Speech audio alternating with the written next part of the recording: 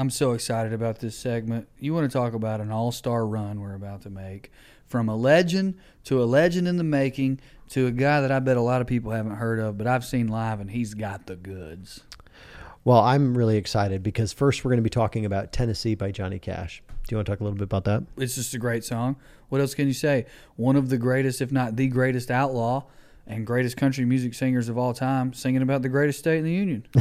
What more could you want? So it is interesting because sometimes I think Johnny Cash is associated with more of that Carter family Appalachian tradition, but he's very much coming more from that Arkansas, almost Memphis inspired Delta sound. And so I think it's interesting for me to see Johnny Cash singing about Tennessee because it's so adjacent to what he's doing, but it's very different. Absolutely. Johnny Cash, his backstory is he's a flatlander, and he went to Memphis and signed with Sun Records initially and all that.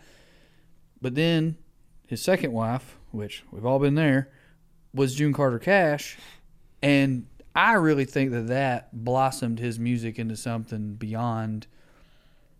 Look, the man was great already. I'm not trying to take credit away, but I think it launched him into that next stratosphere. And anyone who knows about the Carter family knows that that's a musical family that it can't be taught what they had. Right.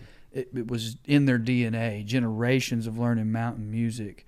And it really can't be learned, but it can be joined, which is what Johnny Cash did. And I think it's beautiful. It's one of my favorite pieces of American country music history, and I loved the movie about it. And I think that's what's interesting about Johnny Cash is that he does kind of jump the genre a little bit. You don't have to be a country fan to like Johnny Cash. And some of that's because I think maybe if he didn't meet the Carter family or June Carter Cash, maybe he would have been more of a rock sound, more of that. Look at that hair, son. Yep. That's rockabilly. I mean, he was a rockabilly guy.